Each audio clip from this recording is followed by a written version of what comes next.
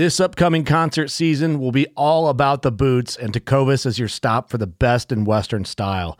Tecovas has seasonal and limited edition offerings this spring and summer, including men's and women's boots, apparel, hats, bags, and more. All Tecovas boots are made by hand in a time-honored tradition with timeless styles that are always on trend. And Tecovas has first wear comfort with little to no break-in period. It's hard to find this level of comfort paired with this level of style.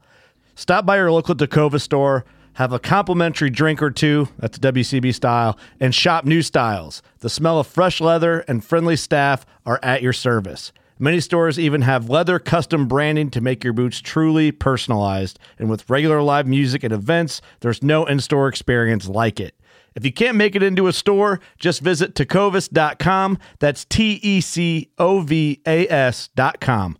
They offer free shipping on all boots, as well as free returns and exchanges, and ship right to your door. Go to tecovas.com and find your new favorite pair of boots today. Boat Trader, America's largest boating marketplace, offering easy financing and over 100,000 boat listings to choose from. Sell, find, and finance new or used boats on America's largest boating marketplace. Visit BoatTrader.com to get started.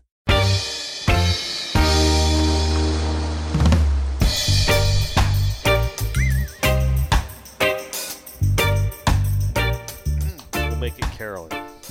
Okay. Talked to Bounce today. Yes. Yes. so hey, so I called him, right? Because I know he's coming into town in a couple of weeks.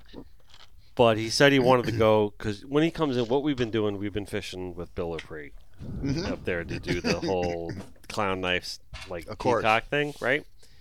So I fished with Bill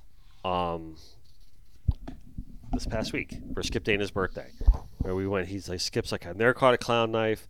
Let's go fish with Bill. I said, great. So I hooked it up, and then Joey came with us, and Curtis, right? I don't know if you know Curtis from Making Time and Surreal and all that, right?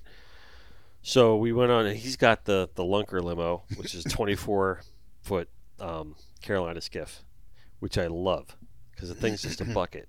Right, it's just like straight up. Let's get down to business like we're fishing. Right, no big deal. Like no fancy thrills or anything like that. It's just a wide platform of land to take on the water. And what the hell was I going with this? It's a Bouncer. So he's like, oh yeah, well when Bouncer comes in town, let's go again and everything like that. So I called Bouncer today. So I said, Bouncer George is coming on the show today. Everything like that. And he's like, oh, I'll call in, right? So he wants to talk to us tonight.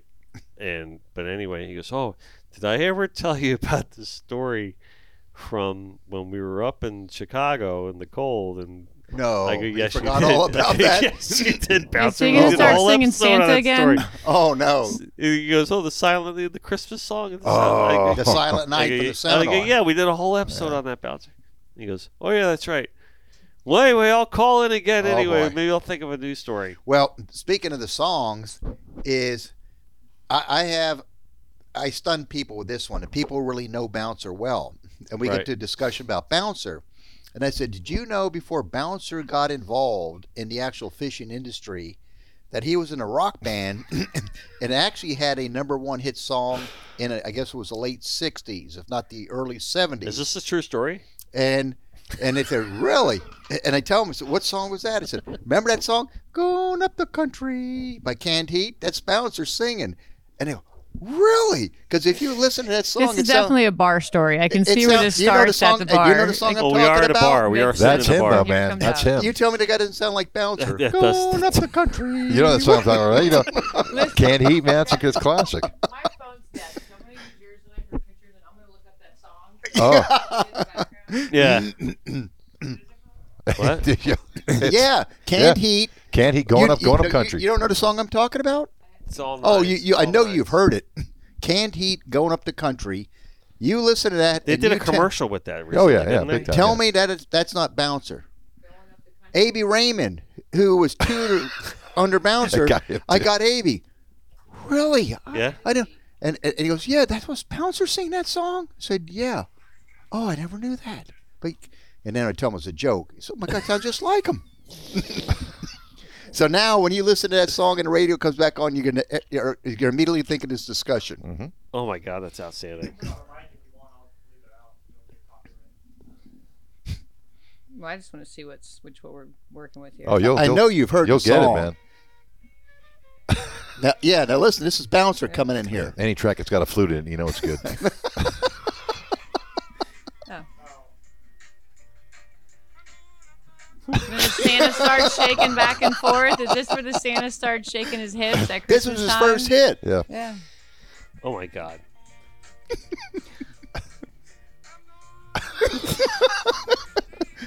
Come on, give me credit for that one. We'll That's save that awesome. for That's Bouncer. awesome. Would man. you give me credit for that one? Of course. Okay. Absolutely. You always get credit. We love you, Bouncer Smith. For shame. Oh my God. Is it hot in here? Yes. It is. Hold on, can you turn the Hey, Pardon Carly, me. would you be a darling and turn the AC down, please? She's like shaking, rolling her eyes at me. It's over there. Next to all the IT crap. Anyway. So, welcome to the Connected by Water podcast, fueled by our very good friends at Papa's PLR Rum, who remind you never to be a spectator. I'm here with George Pavaromo, regular guest, right? Not that you're a regular guy, but you're a regular guest, and Rob the Swede. Rob, what's your last name? You were just introduced me as Rob the Swede. I don't even know after all these Yeah, years. It's always It's the a Swede. Rob the Swede Grain. Grain? Greene. Okay, Old He gets English. paid enough where he can afford to eat the end of the last name. right. a fellow Coral Springer. Yes, sir. Hey, Yeah, cheers. cheers. Cheers, buddy. Fellow Coral Springer, and, whatever, Shishi Parkland over here next to us. Of course. So I'm your host, Dennis Friel, and we are coming to you from the Connected by Water Studio Gallery in scenic and sunny Pompano Beach, Florida. We are a Waypoint podcast, a hosted podcast, and you can find us there or also watch, listen, and subscribe on YouTube, Spotify, and Apple Podcasts. Do not forget to hit that like button, and please, we would love to hear from you in the comments or by email at sales@connectedbywater.com. And thank you for the special support from our pals over at Finor Sunglasses and Olakai. We want to announce our Starbright Solutions do-gooder this week, and this one actually is very near and dear to my heart, and it happens to be the guest from our previous episode, Carolyn Stash, who is the owner and entrepreneur of Atlas Tracks, and she also is a breast cancer survivor, and in honor of Breast Cancer Awareness Month and the tournament that she just threw a couple of weekends ago, her Pink Ladies Breast Cancer Awareness or Breast Cancer Foundation Awareness Tournament, where they raised a ton of money. They had a ton of sponsors and a lot of people pitching in the community. And we just want to thank Carolyn for all the good work she does in the community, because it goes so much more beyond than that of everything that she does. She's always there to lend a helping hand to everybody who needs it. She's offered it to us many times. Hey, if you ever need any help with anything, hey, if you ever need, I love that stuff. I love getting involved. I mean, that's exactly who Carolyn is. And we just want to thank her for being an outstanding member of the community. I know the do-gooder is supposed to be set aside for a more environmentally friendly kind of way, but that kind of goes without saying with her, because she's just naturally tuned that way. She is a do-gooder in all respects, but Starbright also sponsors her Breast Cancer Awareness Foundation tournament. I know she doesn't need the bucket of fun, but we're going to give it to her anyway, right? With all the salt off and the reggae sponge and the boat wash and the citrus cleaner and the fuel treatment and all the good environmentally friendly products that Starbright has to offer. So, Carolyn Stash, you are our hero, and you are this week's Starbright do-gooder. Congratulations. And just so you know, Yes, that I have her Atlas Track system in my boat. you do. That's 100%. fantastic. So- Nice. Awesome. On brand. I love it. So how you guys doing? It's been a while. Been a little while It has been. since you've been on the show, and you are our most prolific guest on the show, right? And I have to say, I want to say that I need to thank you, because George, you've been coming on the show since the very beginning, and you have supported us early on, and We are, what is this, episode 167? Which is very hard to believe. 167 episodes, and I told you earlier when we were talking that I did that whole presentation. I was trying to go back and count all the episodes, and I gave up. And I said, whatever, regular guest, right? And I just wanted to, just from the bottom of my heart, thank you for supporting us, for being the one that originally hooked up the entire Pilar thing in the first place for us. And that doesn't escape me, and I just want to thank you for that publicly here on the show. Well, hey, if you didn't have a quality product, like I've said before on the podcast, I wouldn't be here. But it's an enjoyable time, and want to get the opportunity to come here and sit out and talk with friends. It's great. And of course, we have Rob the Swede Green making his first appearance in the show, and who is my television show producer, the person I've known for quite some time. Awesome. Good stuff. Thank you for coming. Thank you, my man. Appreciate being here. And we've been hanging out for like an hour already, and this has been the greatest podcast already for me. Please do tell. Kidding. Please don't. Please I'm not don't telling say it. you shit. No, sorry. But no, seriously, thanks for coming. So you guys have been working together for how long? God, I started with George, I'm going to say preliminary 2007. I started getting, to come on the seminar series to start working on that. I think I may have come on full-time in 2008 and doing that stuff, doing all the technical work. He had no clue that I was a cameraman and did any of that kind of other stuff. And he got word of that and came to me and said, hey, would you by chance want to come and work on the show? And I said, yeah, man, definitely. Let's go. I can work on the water and do this, which I didn't work on the water. So I lied to you on that once you find out. Which we'll get in that story. But how this whole introduction came place, we were looking for a technical director for a seminar series. So a person that had worked closely with us with the seminar, and somehow we had found a name through somebody. Rob Green would be perfect. So we had set up a meeting with this guy, Rob Green, at the Starbucks in Coral Springs. So the one next to the Barnes and Noble there? No, this is the one that's farther west. It's off Parkland one. The Parkland one. Parkland one. Parkland. Okay. So I see where this is going, Rob. So anyway, we set up a time to meet Rob. So I go there with the person who was working with the seminar, and then here comes Rob Green in. And so he sits down, we're at the table, and I'm starting to bite the inside of my lips and cheeks to keep from laughing, as is, the person that was with us here, because he knows that we play this odd game because we get bored when we travel. We call it the Wax Museum Tour. We'll look at somebody and we'll say, who do they look like? There's so-and-so, there's so-and-so. And it caught on like wildfire. Now, unfortunately, it's a bad habit. Every person we look at, we got to say somebody or terrible. There's somebody. We have a good time with it. So he's in there, and we're almost laughing in front of him because he has this long blonde hair. He looks like Eddie Money. Remember the Eddie Money, the rock singer? Bingo, man. That was it. That was it. I had long hair at the time when he first met me. So. And we're saying, oh my God! So you finally, mean the NYPD? Yeah. Eddie So Money? he passed the audition, so well. So we tell Kevin Tierney, who was involved with the TV show. I said, you're not going to believe it. We met up with Rob Green. He's Eddie Money. I'm telling you what, dude, this is Eddie Money. My first nickname, we're laughing. My first nickname. So anyway, Rob had to go see Kevin for whatever reason. Okay. And Kevin calls me up. What do you mean looks like him? He looks nothing like him. What are you talking about? So you got your hair cut. What did you explain it from there? I immediately got my hair cut after, these guys saw me, so I cut all the long hair off. And sure enough, went to go talk to Kevin on my first shoot with George. And he looks at me like, oh, okay, this is a normal guy. And explains the gear to me and stuff. And I think he ended up calling up George afterward going, what are you talking about? This is just, guy's normal. His hair's all cut off. Looks like a normal kind of guy. And unfortunately, later on, when I finally hooked up with him, he's like, oh, you cut your hair off. That's great. Now you don't look like anybody at all. anymore. And then I think slowly the other nicknames started to slowly come along, by the way. Yeah, the Swede. The Swede. So what happened there? Well, we the Swedish origin and all that. And by the way, we full on intended to bring Swedish meatballs tonight. Oh man, we missed out on it. Well, I mean, busy day and Listen, I did make a lasagna for my family before I came here. Before my daughter went to softball. Well, I got things. Well, I could tell you right now, couldn't Swedish just meatballs any are not Swedish. the easiest thing to find on the fly, right? It's like you got to make them. Right, and so it's not like you could go pick up Swedish meatballs. Just go to IKEA. Right? Unless you go to IKEA, That's it. right? And we're not doing that. Sorry, that's like way out. And plus, when you have like Italian origins in your family, we got the real meatballs. So why would you go to Swedish meatballs? Well, I think that was the whole that we were. See, now we got another. See, it's going from the Italian to the Swedish. Right. So Sweden's close to Italy. So we were trying to evolve. Anyway. So anyway, no, we really good friends, and he's the show producer, my television series, and he's what he brings to the table just so much. And one of the big things that he does bring is this positivity to everything. Because when you're doing a TV shoot, there's a lot of money on the line because you have expenses with camera boats and fuel, your boat, accommodations, and production team members that when you have a bad day and you're thinking, man, we got to really work at this thing.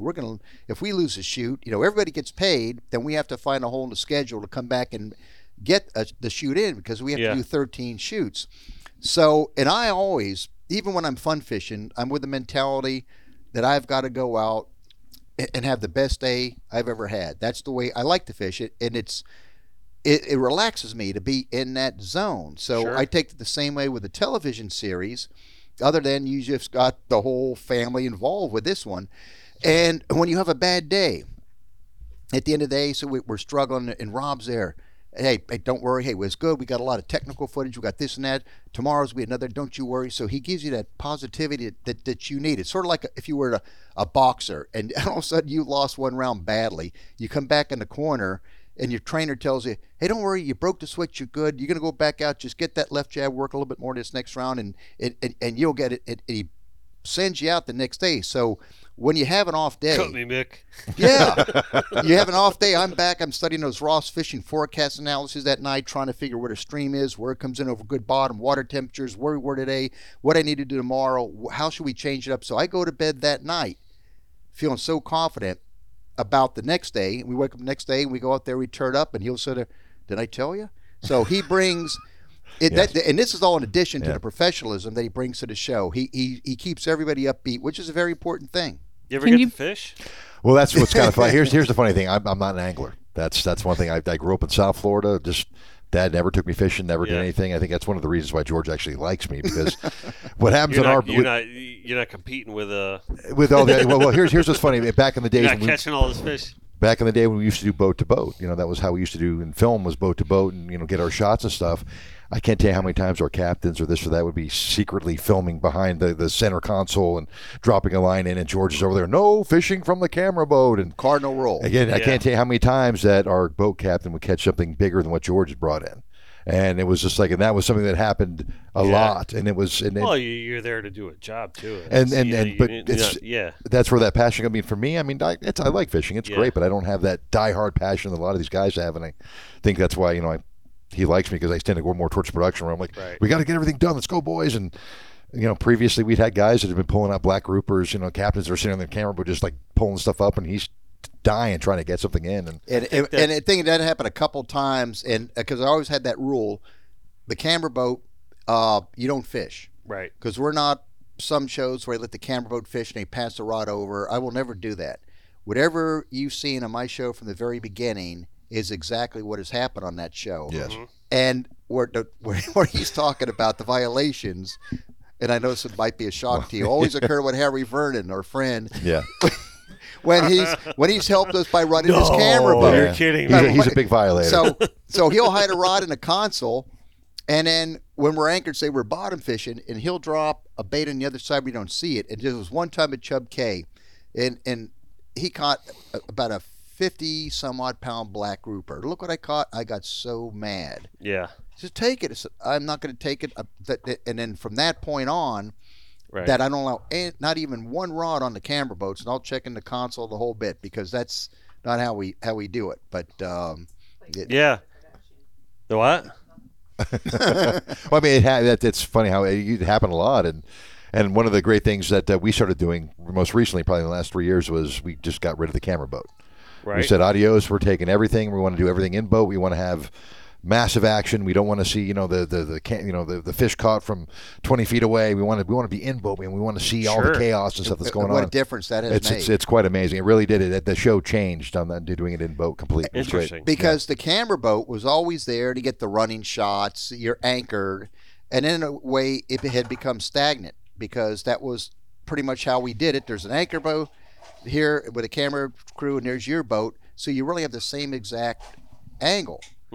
Now, with the advent of drones, there's no need for a camera boat. The drones could chase you as you're running off and getting all the running shots that you need. Right. Any other cool shots. So there is not a need for a second boat. Like Rob said, when he changed it up, he said, we need to do a lot of in-boat stuff, because when you're in-boat, it makes that viewer feel like he's on board that center console, and he's part of it. He sees people moving around and shuffling. He sees the fish come over. That he said they feel it so much more. You feel the chaos. Yeah, you're not wrong. You're not so wrong. he switched that around. Interesting. Yeah. He switched that around for us, and we changed to that format because of him. And, you know, we used to have the gargantuan cameras, and, you know, a lot of that's changed. Everything's gotten smaller, and it's cool. Are you doing any of the filming on the SLRs? Yeah, we've got a few guys. Some of that's been has advanced over the years. She's gotten really good. The thing that's great is just how small, like you've been talking about. The ability when you're tiny and that big, you have the ability just to move through and show shots. And when you're seeing a big fish come over the gunnel on the camera boat, it's totally different when you're in boat. When you see that thing come in and just land,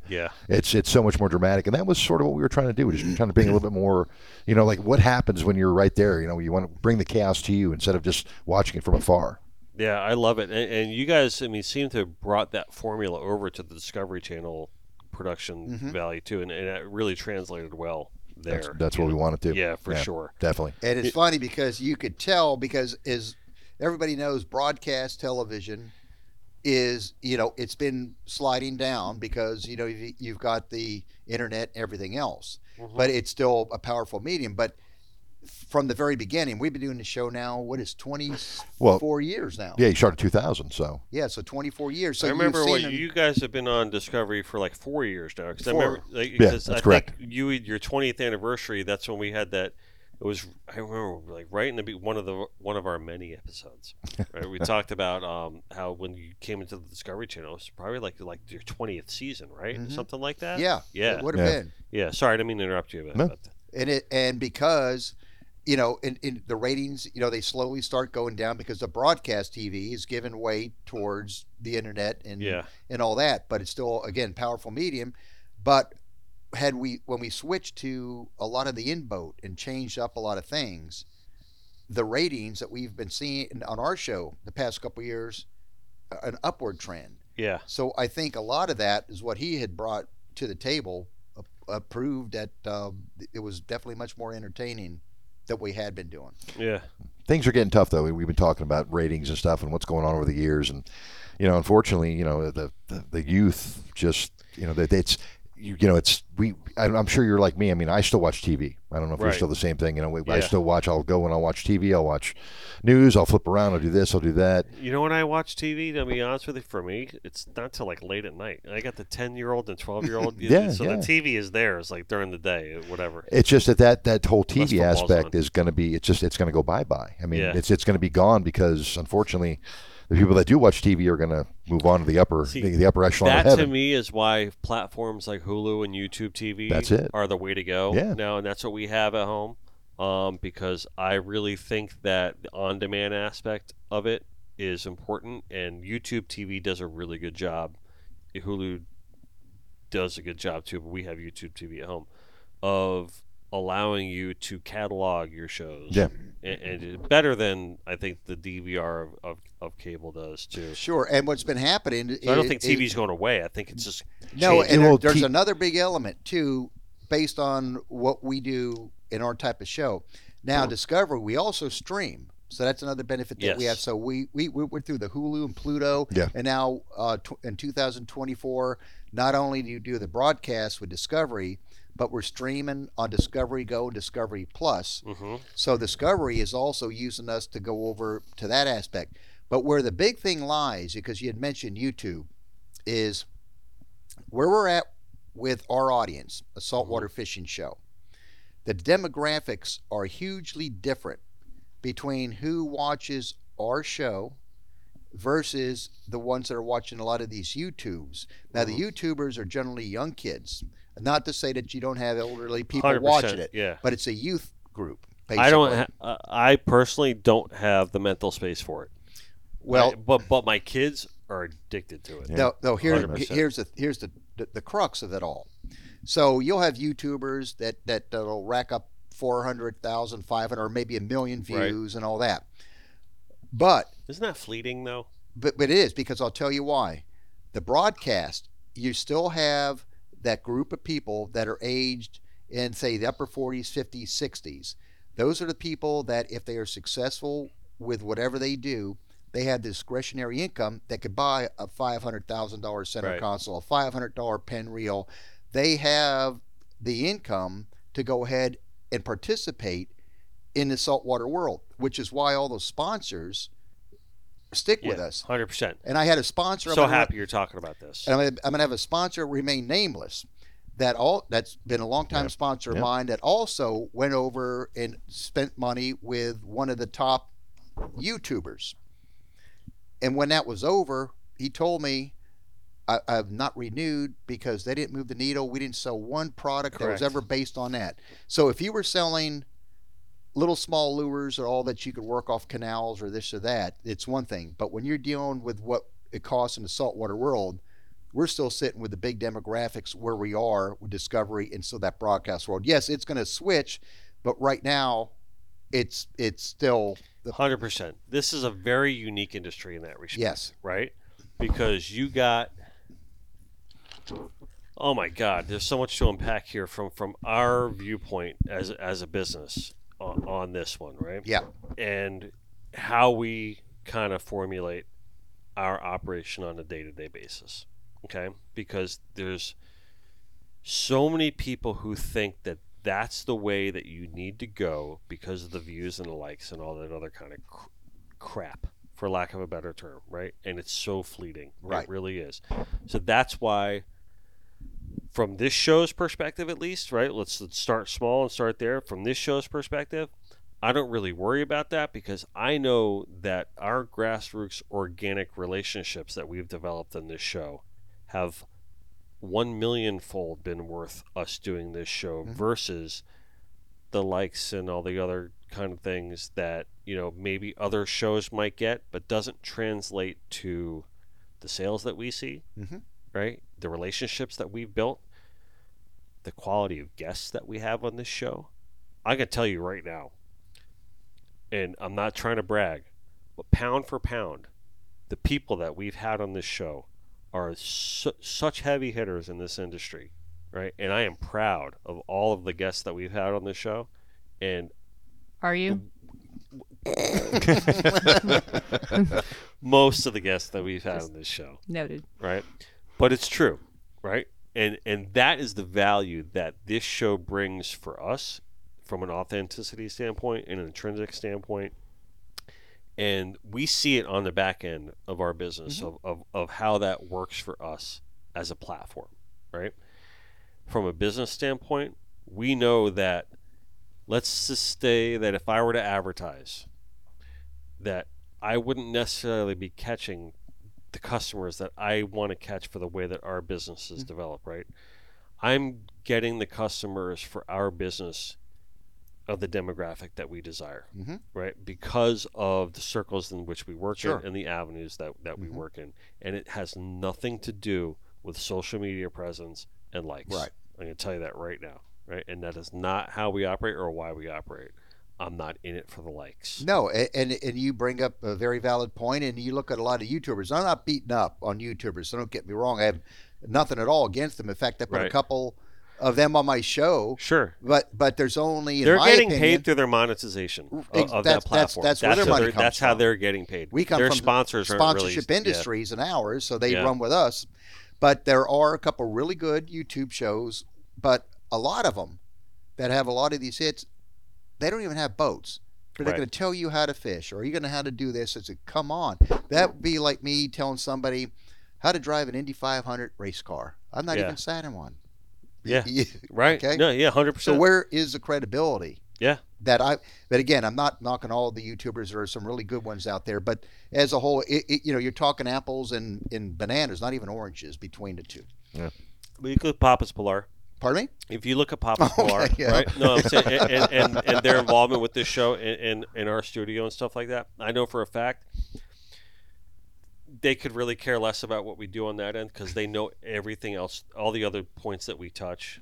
You know what I mean? And I think that brings more value to them, you know, for the reciprocation of it all. And You know what I mean? And that is why they're associated with this show. Of course. You know? And I got to tell you, too, compliment you, and not so your headset just blows off as your head explodes, but you've had a lot of, like you said earlier, heavyweight hitters as guests on this show. So you've done an incredible job in picking the right talent that has been on this show. So. No, thank you. I feel honored to be part of that. That's why I keep coming back. No, you're one of the main reasons for that comment. You know, I mean, for sure. I mean, and listen, you know, I know, you know, I don't want to make any of this like self-serving, but it really, there is a blurred line of the meaning behind all that with the likes and the followers, and what really matters at the end of the day is, I think at least, how you could really connect with people, you know, and who are you really connecting with? And you brought up the demographic thing, and you know, the discretionary income thing, and you know, what's the whole point of it all? And it's like, you want to just connect with people that are just going to hit a button, or are you just going to connect with people that are really going to respond and react and interact with what you're doing? Yep, no doubt. You know, and that's the way we see it. No doubt, I agree. So, and I don't know. That's a life worth living to me, you know, at the end of the day, because the rest of it is just so fleeting. It really is, you know, and it's tougher to comprehend how we've gotten here in such a short period of time like this, because for a while it was just so, you know, you build your foundation, you build your operation, you work hard in that foundation and operation, and it almost seemed like overnight things changed. And everyone kind of knee-jerked as to what they needed to do. And I just don't think you needed the knee-jerk as hard as most people did. And I think that's really what put it into a spin. No doubt. But, you know, I don't know. And, you know, like I said, you know, with Rob, I'll sort of segue out of that portion to another one. When we first brought him on with the first TV shoot, and the first shoot you were on, I think it was in the West Coast or Pine Island, doing a snook show. The first shoot was Pine Island Sound with Ozzie Smith. You know, it was Ozzie Fisher. Ozzie Fisher. And then the second one was the Bimini. That was the one where. And this is, you know, I think, my God, this guy was just so good that we have him. He did a phenomenal job on the seminars, of course. And then he's working with us, and he's, you know, shooting our show over in Pine Island, west coast of Florida. Yep. And is that the place you go to every year? Not Pine Island, no. Oh wait, I'm thinking of something else completely, entirely. You go to this. Never mind. So sorry, I spoke out of turn there. So we go to Bimini as our next shoot, and it is about as slick as this table. Okay. And we're bottom fishing. This is when we still had the camera boat anchor near us, and we're fishing, and it's slick calm, and I look over, and there's Rob throwing up, and I'm saying, "Oh my God, this can't be." Yeah. I said, "That's bad, man. You talk about a glass jaw. Here's a person on a slick ocean throwing up. What's he gonna do when it gets rough?" Right. But that was you just started on the job. Just started. So this is my first one. This is my okay. So my first shoot for him was, you know, Pine Island Sound. My second shoot was Bahamas. Right. And this was just, you know, it was calm, but it was, you know, what got me was it's a standard side rollers, dude. Just. You know, and again, I'm not a. No, you know, no. This is my first time going out. You know, first time being with him and trying to get everything all going, and I turned into a puking Pez dispenser. You don't have your sea legs yet. It was terrible. Yeah. It was terrible, man. So now the truth comes out about the whole. And I'm worried. And I'm worried. I'm watching him. I said, it doesn't get any calmer. Right. And he's thrown up, and I'm thinking, well, Rob, the Swede green, it's all coming together. They have glass jaws. Other than Ingemar Johansson, which is, I think, a Swedish heavyweight champion at one point in time. But he was no Larry Holmes. So here we go. He got the glass jaw. Yeah, man. But that was like a one-off. And somehow he had pulled himself together after that one, where he's been in nasty stuff, and he's just been remarkable. He held up. No glass jaw. The medical drug scopolamine is an amazing thing, by the way. Scopolamine, the patch. Scopolamine, the patch. Behind the ear. Right behind the ear. It's quite amazing. It really does wonders for you. I can tell you, I've been seasick before, and I tell you, there is no worse feeling in the world than that. I mean, you really do want to die. Like, death is an acceptable outcome. But remember, when you get rocked and all that, you talk about seasickness, he has to still look through a camera, maintain balance, and get whatever's happening. It's not going to work. So you're looking at a multi-talented type of a mentality here. Yeah. You know, you tough through it. Oh, he's been the best. He's been. Yeah. I mean, these days I still pre-medicate. I still do the patch and still do a whole bunch of stuff. But you know, you get through it. I mean, every once in a while, man, it'll grab me and I'll just toss my guts overboard, do that kind of stuff. But you're fine after that. But it's just it's one of the prerequisites of the job. You have to. Sounds like me coming to a podcast. Yes.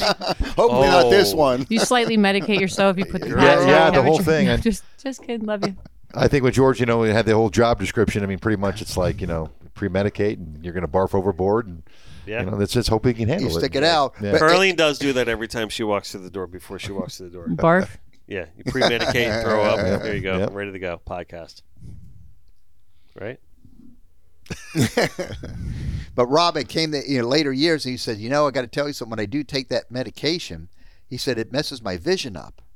So it's hard for me, and I think so. So if your vision's messed, how do you get the shot? Just I just put the camera in front of you, turn it on. Make sure the autofocus is set.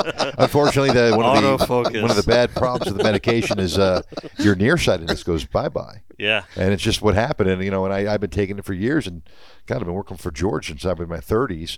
And I'd take this medication, and my nearsightedness would go bye-bye. And I'm sitting there going, what the hell's going on? I'd have to go out at night with these guys. And can I see your glasses? I couldn't read the menu at all. And it's just the way it was. We don't let them drive to the restaurant. Yeah, no, I wouldn't. I wouldn't suggest that. But after a while, you realize you're just getting older and your eyes are going. You got to rehydrate big continuously. Big time. But I'll tell you this, that patch it's the wonder drug because once it kicks in, put me up in an F-16 fighter jet, do barrel rolls, I'll be a happy camper, man. It's amazing how good it works. Yeah. It really is. That's good. Ask about the next most important thing on a boat, especially when it's hot during the summer and it's really brutal. You want to tell them about the pickles? What's the next most important thing? The next point is it's a certain brand. It's called Van Holten Pickles, if I think I'm correct. Van Holten. See, now you're talking my language. All right, so when you need a pickle, that's my wheelhouse is pickles. I'm a pickle guy. Van Holten, it's really good too when you get these pickles and it says no refrigeration necessary. Right, it's that good. And I mean, it's. Now I'm scared. Yeah, but it's got so much salt, so much good stuff in it. But there's been times where I've been hurting. I've been in the hot sun. I'm dehydrated. I am in just dire straits, man. And I will sit there and I'll eat a couple of these pickles and drink all the brine and. You snap right back. And we put them in a cooler, the drink cooler, so when it gets hot, and so what he does, it comes with all the pickle juice in it. Just like when you were a kid, you go to the movies and they had the big giant jar of the dill pickles and. So wait a minute. So the pickles keep you from getting seasick? No. Yeah, bingo, yeah. It's the ones you get at the sub counter. Yeah, man, in the bag. Really? Yeah.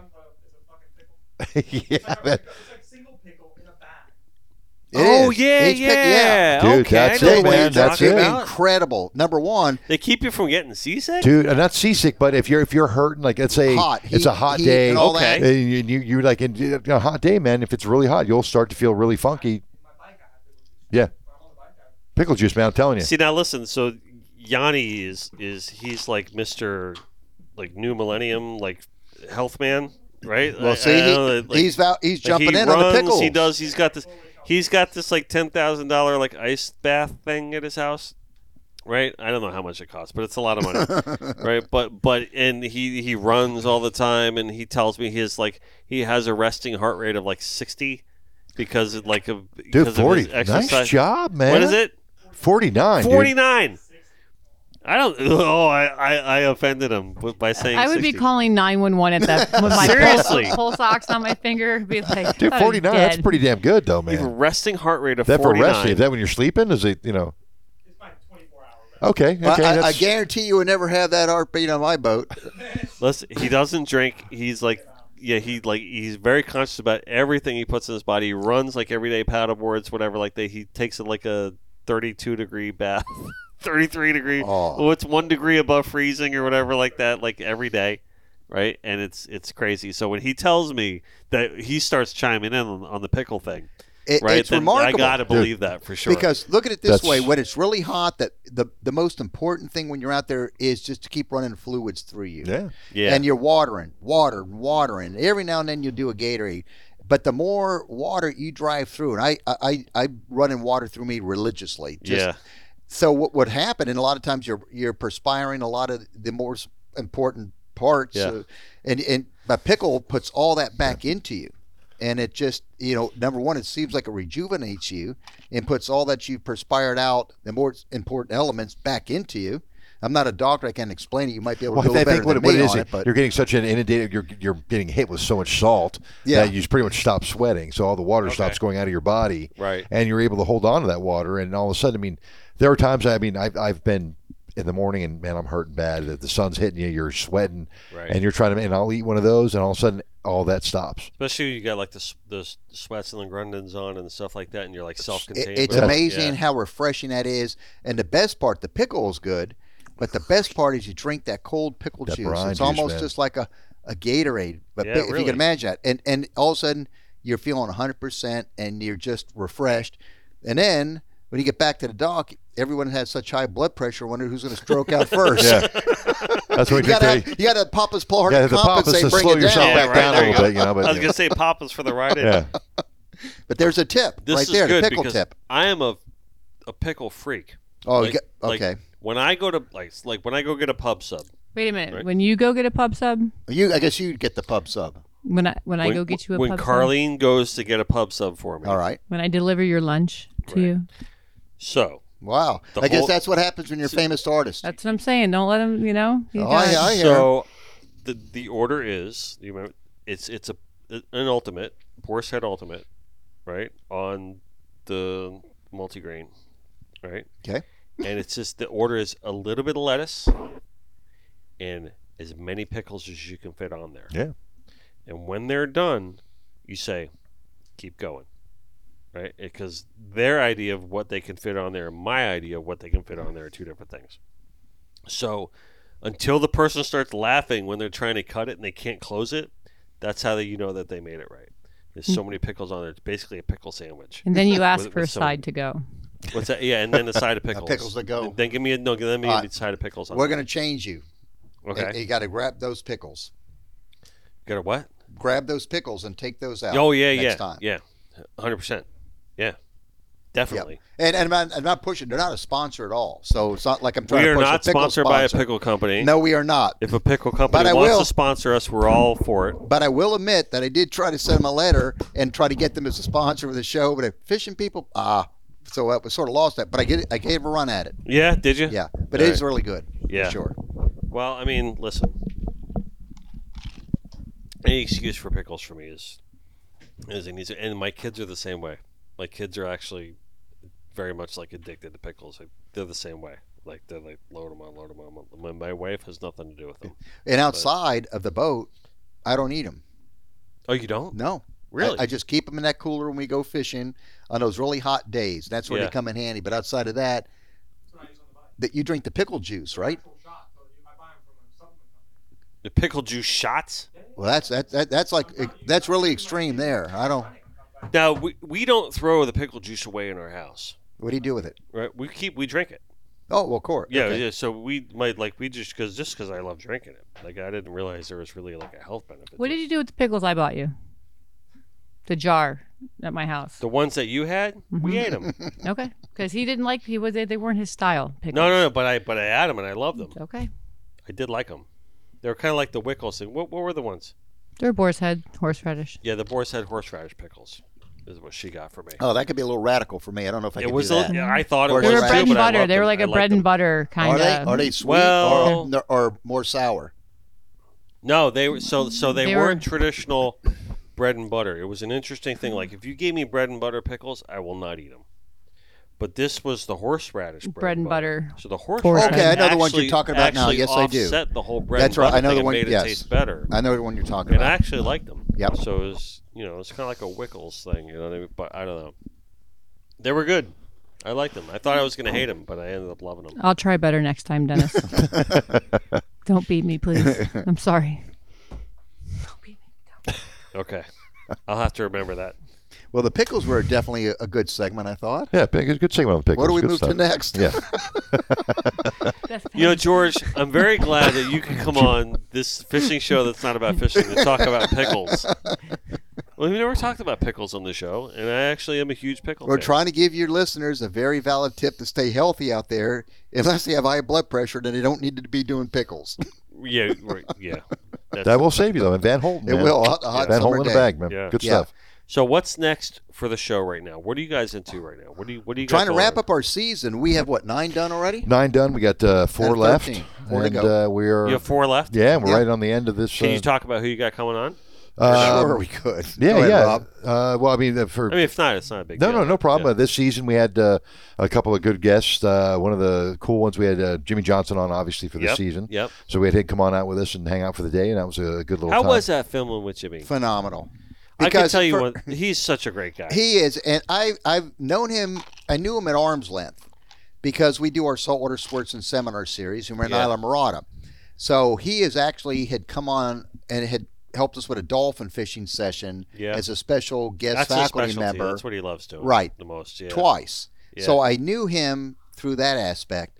And we decided, well, let's think about Jimmy here and get a TV shoot put together. This was through the tourism of the Florida Keys, Andy Newman. And he got us together. So we brought the Mark 6 down. And we decided, well, let's go out and fish with Jimmy. And what was really unique about it, and again, I'm not a football fan, so it's not like Jimmy Johnson is Right. I go maybe for personalities more, but the football really doesn't do anything to me. But hey, he was a great guy when I saw him at the seminars. really He great guy. fishes, so let's go out and we're going to do a show together. And so we met dark and early, and he showed up early, even ahead of time. And you could tell at first he was, with the crew. He knew me at arm's length, and he's wondering about the crew and all that. He's trying to get a feel for everything, what kind of day that's going to be or whatever. So anyway, he got comfortable. I talked him through a lot of things, showed him the electronics. He was all excited, so he was on the Mark 6, and we had gone out. I want to yeah. interrupt you for 1 Sure. second, just for context. Sure. And you say all that stuff about how he's trying. A lot of people don't realize it because he acts so young. He's 80. Well, Yeah. okay, here's, and I will tell you. 80 years old. You were Yeah, right, because And he's got a motor like nobody else. 100%. And I wanted to fish. We had 2 days lined up to fish, and he was telling me, and he goes, "Can we get this done in 1 day?" Yeah. And he goes, he said, "No, I'm 80 years old, the whole bit." And I said, "Oh, heck yeah." So, when you see him and his enthusiasm, he's like, we picture him in our mind, or at least I do, like Thank you. our age. Yeah, right. And Well, he goes out there. We and heard that too. That's when we heard you can do this. You can do 1 day, please. We have 1 day to do this, and all the Yeah. crews, Yes. the media was like, "Oh the crew man!" was, they thought You know, they had 2 days to get this Oh in. Yeah. God, that was tough. So to make it, That's the thing too. When Jimmy speaks, Jimmy speaks. Yeah, yes. You know what I So- mean? And everyone's like, okay, that's what Jimmy wants to do. Oh, yeah. So we had Yeah. that cushion. We figured if we had a slow opening day, we could get it done the second day. So now we knew we had a day to work, but then what was going against us is we had all these thunderstorms in the area. Oh, really? So we set forth. Did you roll out from his house? Actually, he wanted to run out of his house, but we have another friend of ours who offered the dock at their home, which is on the ocean side in Key Largo, Okay. to run out of there. Clay Cowart. Yep. Okay. He has a YouTube series, Life by the Bow. So he was kind enough to let us dock the Mark 6 there. And in fact, Clay had actually helped out on that shoot as one of the videographers with us. And we took off, and he is such a, after you get on the boat with him, it's sort of like no different than if I were fishing with you Right. or Rob. He's just one of the guys. He totally is. And there's no air, there's no coaching greatness, there's nothing like that. And we just melded. And it was a very tough dolphin bite because the fishing was really slow, but I knew where certain aspects of where the stream was. And you see these storms, so we had to get something done fast. And fortunately, we were picking off a few on the troll. Then we hit one school of fish, and everything worked out where we got the fish. And then all of a sudden, the storms start moving in, and we stayed out there as long as possible. But then the storms had built between us and the shore. Right. So I said, Jimmy, well, let's get to the barn. Did you run a full 25 out? Oh yeah, Yeah. You did, we made yeah. that run in the morning You because did the where hump I thing thought and everything? we didn't even play with the hump. We went for the dolphin. Okay. And I knew look at the Ross Fishing forecast analyses, I knew where I thought would be potentially productive waters. Right. And that had helped us in that slow period at least get enough dolphin in for the show. And running back was the best. We're hauling, and there's just the radar is just all red with storms. And so Jimmy, Yeah. hang on. He's sitting right by me.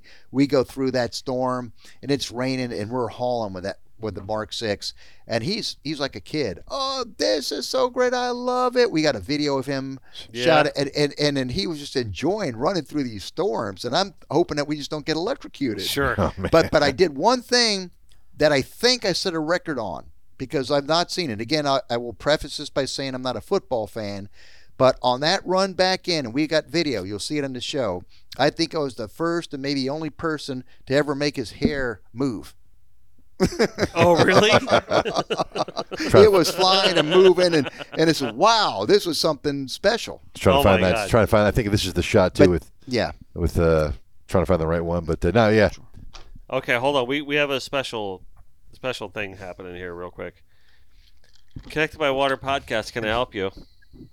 Hey, is there a guy in there that doesn't whine fast when you tell him there's sharks after his fish? There's one person that does that, and there's another one that doesn't film fast enough to get the fish in there before the sharks get them. Hey, bouncer, I'm going to come clean. Hey, bouncer, I want to come clean because you might hear this from an AB or somebody else, but I'm going to come clean here with you. Are you listening? I'm listening. You always brag about how you did that Christmas party for us in Chicago with the Silent Night deal. But I've been fooling people. We get a discussion about you, and I fooled A.B. Raymond a couple weeks ago. I said, do you know that before Bouncer got involved in fishing, that he was actually a member of a rock band and had a #1 rock song, either it was the late 60s or early 70s? And he goes, no. Who was that and what was that? And I said, you know that song, Going Up the Country by Cantey? Going Up the Country. Bouncer, they think that's you. They think it's you. And I'll let them run for it, and they believe it. Then I have to tell them it's really not you. But they said, that sounds like Bouncer. I said, I know, it does. Rob, aren't you defending me in all this mess? I'm Swedish. I stay totally neutral. Swedish.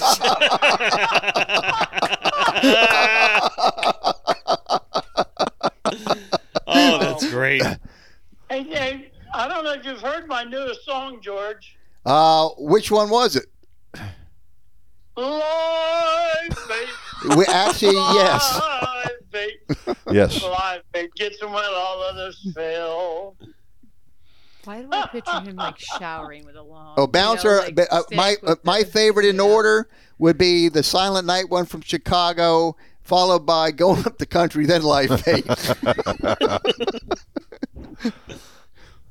Oh my goodness! But in all seriousness, Dennis,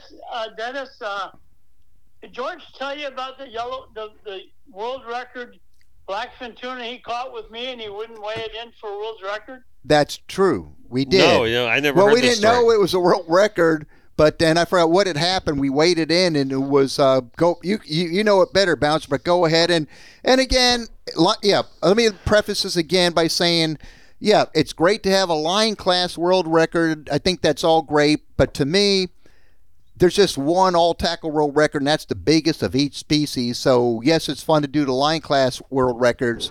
So, but go ahead with the story. Well, we were fishing.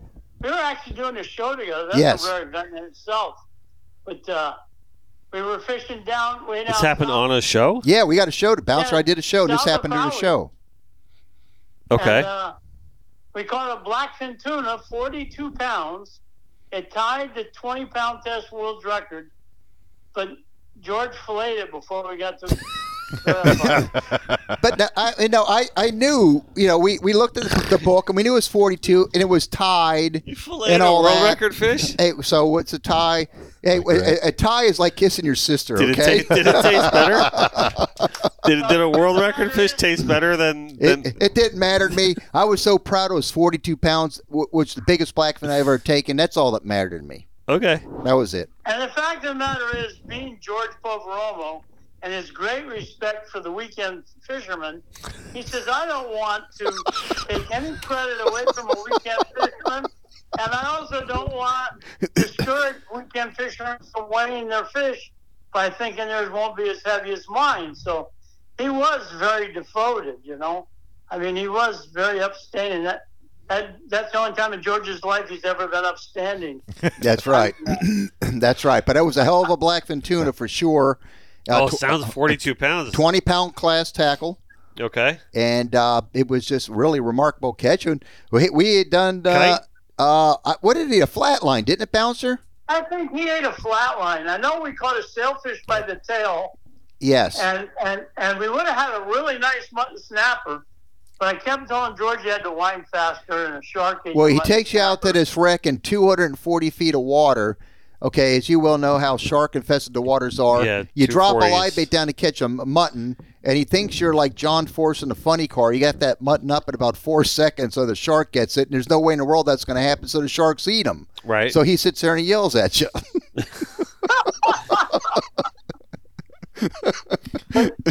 But Dennis, George and I have had some really, really great experiences over the years. I mean, I've gotten to Orlando. I left Miami at 6 o'clock at night, and I got to Orlando at 6 in the morning to do a show with him.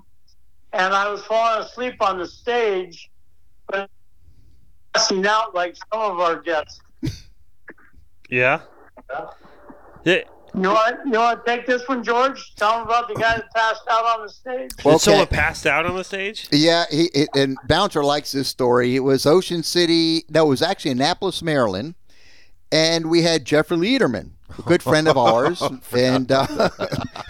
And so he had done a number of seminars. He's really good. He's young. He fishes all these big boats. He's really in tune. And I had brought him on the seminar tour with us. And he did a very, very good job.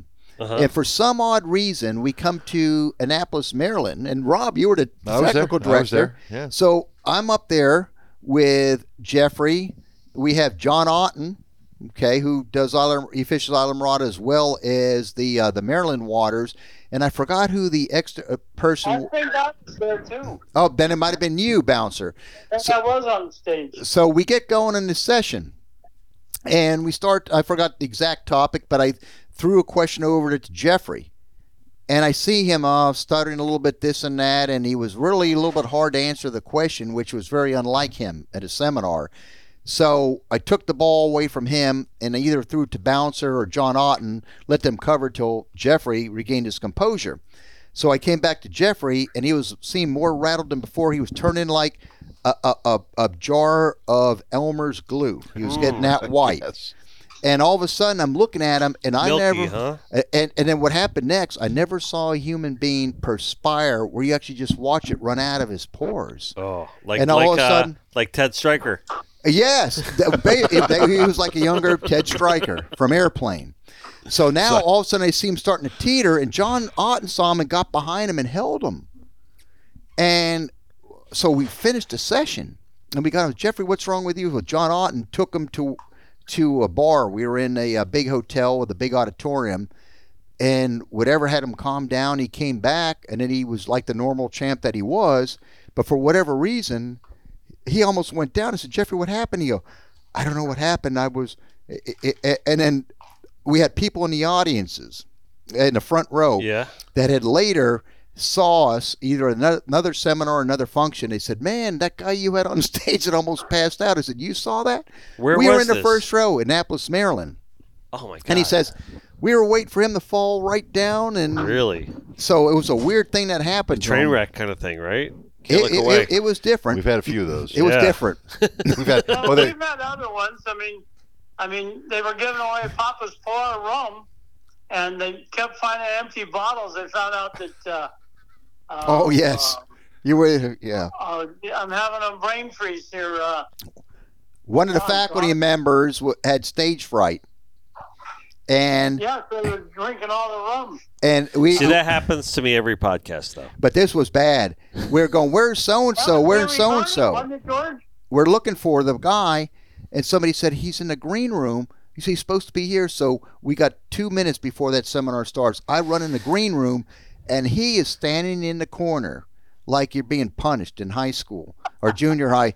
His face in there mumbling. I said, what's going on? You're supposed to say face in the corner? Like you were punished, standing in the corner. Yeah. He was like hammered. Hammered. He was like another world. He was so afraid of the audience You're kidding that me. somehow he just got hammered. So we had to chill him off for at least 2-3 hours so he regained some composure to get him back on. George, what seminar were we at where the guy's house burned down? That was that South Carolina? Yeah, this guy were on stage and his house, and he got a phone call. Yeah, seriously, and sure enough, he just ran right off stage, man. He gets his house burned down, unfortunately. They said, hey, they gave me a note. You have to let him know he's up on stage. He needs to go. His house just burned down. So how do you tell a person you need to leave? Your house burned down. That's like one of those like definitive things, like you never want to hear. Let's not talk about that right now. Well, I legitly put like my oven on a delay start to cook for 50 minutes with a lasagna. So when my family gets home in about 10 minutes, it's going to be cooked. Well, hopefully if I get a note, I'll let you know. So that's what I'm saying. Like, let's not talk about any house. Well, you haven't gotten any texts yet. No, I'm checking my ring, and they're not home yet, and there's no flames. All right, good. It's just a little. Well, freaking me out now by saying that. I will give you one. I don't even put the dryer on when I leave the house. No, that's the number one. Freaked out by that. Oh, and if I leave, if the coffee pot is still on, I make sure I unplug it too. 100%. I'm like that too. Yeah. So I'll give you one more seminar series oddity that happened. And Bouncer, I'm not sure if you were on this one or not, but it was it was March 13th of 1993, University of Miami, the Gusman Hall. We had this all booked, and we were promoting our seminars in November of 92. Now, you remember, Andrew came through Miami in August of 92, destroyed it. That was my first week of art school, and I was in Sarasota. Well, you imagine what it did to Miami. No, I remember. Yeah, for sure. So I said, we can't do this Miami seminar, even though it was March 13th, and Captain Harry's was a seminar sponsor. So I go to Carl Liederman's. Carl, we got to drop Miami and change it. He goes, why? He said, you need to keep it. I said, there's nothing left in Miami. Who's going to show? He said, they'll be getting insurance monies. They'll be looking for diversions to get away from rebuilding their homes. You need to keep it there. He goes, I'm a sponsor. You got to keep it there. Something. This could be a disaster. Well, and by the way, the wind was blowing 35 to 40 that morning. So Bouncer was there. Okay, exactly. So we had the seminar. And not only did we sell a 600-seat theater out a month in advance, people still wanted to go. So we put 40 extra seats behind the faculty on stage and sold them as obstructed view seats, sold them out instantly.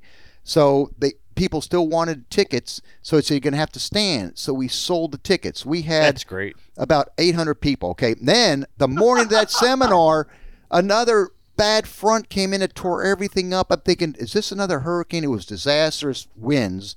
Right. So we showed up. We had it all packed. We start the seminar, and people were so eager. They were thoroughly enjoying it. The first session I was doing, Mark Sosin was my co-host, and he and I were working this panel. When we got off, a fire marshal comes to me. He said, you need to shut this thing down right now. And I go, why? He goes, I'm a fire marshal. You are way oversold. People are on stage. They're standing. They're packed. You need to cut this out and stop it immediately. I said, oh, okay, I'll do it when I go back on stage. I go back on stage. And I had Mark Hufftailing as one of the faculty members who was a part-time guide, but he was a big Miami firefighter, high in the ranks, and a couple other faculty members. And all of a sudden, I'm starting that session, and here comes the fire marshal, walks up to me while we're getting the session. He goes, I told you now, stop this thing, get off stage right now. This is oversold, or we're going to have you arrested. You need to stop it immediately, now. And I look at Hufftailing. Thank God he was there. I said, Mark, I said, we got to shut it down. He goes, who shut what down? The seminar. Yeah. Why? I said, there's a fire marshal there. Said we're oversold. He's shutting us down. He is not shutting you down. You tell him I'm Mark Hufftailing with the city of Miami, and I overrule him. Right. And you tell him we are running the seminar. You're going to create a riot and fights. People are calm. They're enjoying this. And you try to break this up now, it's going to be a mess. You keep this thing going, and you tell him, I'm Mark Hufftailing. I overrule him to get out of here and tell him to F himself. Right. So I looked down. That was just what I wanted to hear. I looked down and said, that's Mark Hufftailing, the city of Miami, and he overrules you. He said, go F yourself. I told the guy that because I was all nervous. Yeah, man. And the people in the front row, their eyes were like golf balls. So I said that to him. We got rid of him. The seminar was a beautiful event. George says that. It was a beautiful event. Oh, my God. I would have loved to have witnessed that. If it wasn't for Mark Hufftailing, he saved that Miami seminar. Yeah. That's great. That was some popular seminar because, like what George said, everybody was coming out of being totally depressed, and the weather was so bad. So if you did have a boat, you couldn't go fishing. So everybody had a great time. They were happy to see fishing people talking about fishing and trying to get back to some kind of normalcy on the whole thing. You know, I know most of the people watch this show and listen to this show are South Florida based, but we do get listeners and viewers and stuff from like other states and stuff. And I think it's important to kind of just mention this. We're so seasoned when it comes to hurricanes, and just the know-how and just, I don't want to say complacency, but, you know, we don't really take it serious unless it's like above a 3, you know, kind of thing. It's like, all right, you know, whatever. But I think that, you know, looking at it from like, oh, we just had a hurricane and we don't know if people are going to come. I don't know if it at this point, especially after 2004, 2005, if it phases us anymore. Well, really. Well, this is also 6 months after the hurricane or more. Yeah. So people were on the rebound, and they were desperate for things to do. It's been a long, hard winter. And you were right, Bouncer. That's what Carl Lederman said, and he refused to let us change and drop that seminar, and sure enough, he was dead on with it. Yeah, that's great. Well, enough with the seminar series Carnage Tour. What else can we talk about? Hey, Bounce, where are you at right now?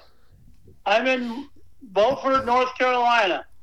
Tomorrow I get up in the morning, have some breakfast, and I drive to Little River, South Carolina. And then I go from there to Jacksonville, and from Jacksonville to, I forgot the name of the place. Melbourne? New Smyrna? I've got a couple of stops in between. I got to stop and see the pink-haired lady, Corey Redwine. Oh, Corey. Stop in New Smyrna Beach. Oh, we love you, Corey. Regina Gray, and then I'll be in Melbourne. Oh, you're gonna stop and see Adrian and Regina? Yeah, well, no, Adrian's in. No, he's in Australia right now. That's right. Yeah. Well, I'm going to stop and see Regina. Don't tell Adrian, though. All right, I'm not going to say nothing. Your secret's safe with me. Like I was saying to you earlier today, we have the best circle of friends. We really do. Yeah, you know, present company we question, but in general, I haven't been invited to Howie by the Green or whatever it is. No, Howie by the Hills, Bouncer. That's because I'm there. I'm there so infrequently, and when I'm there, it's like a last-second decision where I've got the time to get there, and then I'm there for a day or two, and then I got to bolt back. It's such an impulsive thing because we're so busy doing what we're doing that if a break in the action happens, it's all last minute. But it's Howie in the Hills. Why don't you just give me the code to the gate, and then I can go catch all those fish in your backyard without you? First off, there's no gate, and I don't want to tell you where the house is up there because I don't want you to catch all the fish off my dock. Hey, Bounce, don't feel bad. It's okay. He doesn't ask me to go fishing with him either. It's cool. Rob, help me. They're beating up on me here. I'm trying to fill it here. Hey, I know you're Swedish, but you got to pick a side sooner or later. Dennis, I'll make you bet if we offer him a couple $100,000, he'll take us out fun fishing for an hour. Maybe I'll paint a sword bill for him. Nice. Come on, Hey, guys. I got a funny story for you I heard today. This guy had a lure company, and he sold it. And for a while, he had to make the lures for him for them to sell, as while he was teaching other people how to make the lures. So now it's free and clear, and there's no non-compete clause. So he says, I'm going back in business making lures. So the buyers came to him and says, hey, you can't be making lures again. He says, why not? There wasn't any no-compete clause. And the one guy says, one of our partners will spend $500,000 preventing you from selling another lure. And he says, I'll get such a deal for the guy. For $250,000, I'll save him $250,000, and I'll never even think about making a lure again. Did he get it? No, he's still in negotiation. He's never going to spend that. $500,000. He said, give me $250,000. I'm done. He should have got higher. When you go lower, that's weakness. Well, he wasn't asking for $500,000. He should ask for $750,000.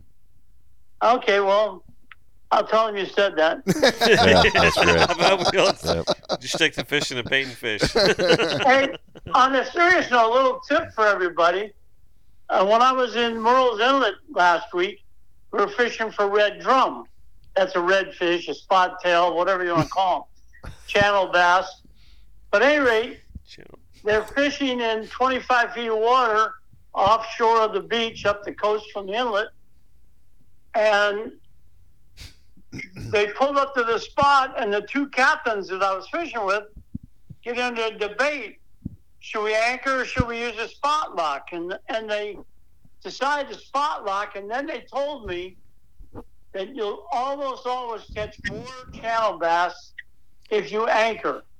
They've decided that as quiet as trolling motors are, they still can bother fish that's in 25 feet of water. Well, you figure the vibration, and I'm, they do have their merits. There's no doubt, but the fish pick up on vibrations. They could be very quiet, but that prop just spinning through the water does create some sort of harmonics. You have to believe. Yes, there's no doubt about it. So that's why I shared it, just so people can put it in the back of their mind. Right, that's why I always play country music on the boat, not rap. Oh, I don't play country music. That's outlawed. That's one of the things I outlaw on my boat, because when you're fishing, You outlawed country music? yes, bouncer, Thank I God. do, and I'll tell you why. Because see, that's it. Hey, stop, George.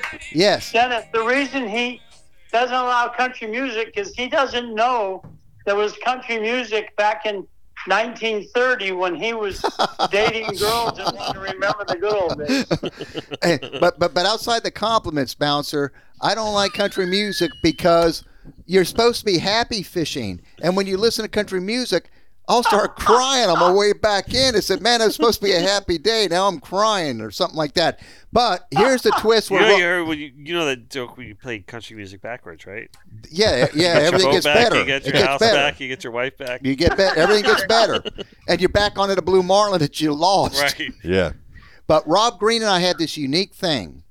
And it's definitely unique. I wouldn't call it worthy or anything like that. But his dad was a DJ. And my uncle growing up was in a rock band.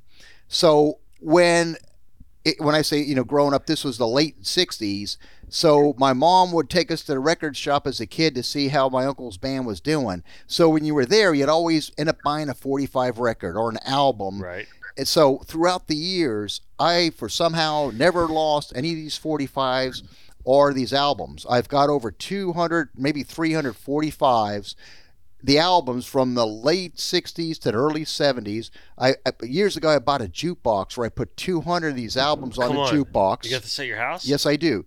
So Rob's dad, being a DJ around that same time frame, he and I will sit when we travel and listen to these old songs come up, and he and I could guess exactly who's singing exactly what song, and we have this contest, or he's the only one that could run with me on who's doing what. I know this sounds like just so worthless information, but it's a fun thing that we both have this there are a few connection. people. George, I got news for you. Yes. This entire podcast is worthless. Every Every episode we do is worthless information. It is. That's why it's fun. Yeah. Right. We just like to have a good time. So please but tell, here's something. give me all your worthless information. I'm going to let that Rob you have. tell this story. And his dad was a big DJ. And tell him about the Rolling Stones promo and what happened with this. This is true. This goes back to probably 1964, 65, maybe Stone's first or second album. And my dad was a DJ in North Carolina. And he decided to go ahead and call his promoter, the guy that he worked with, and said, hey, we need a new band to come in and see what's going on. They hired the Rolling Stones. No one had a clue who they were at all. Had no clue. So my dad went ahead. You can't always get what you want. Yeah, exactly. Bingo. That's good one on that one.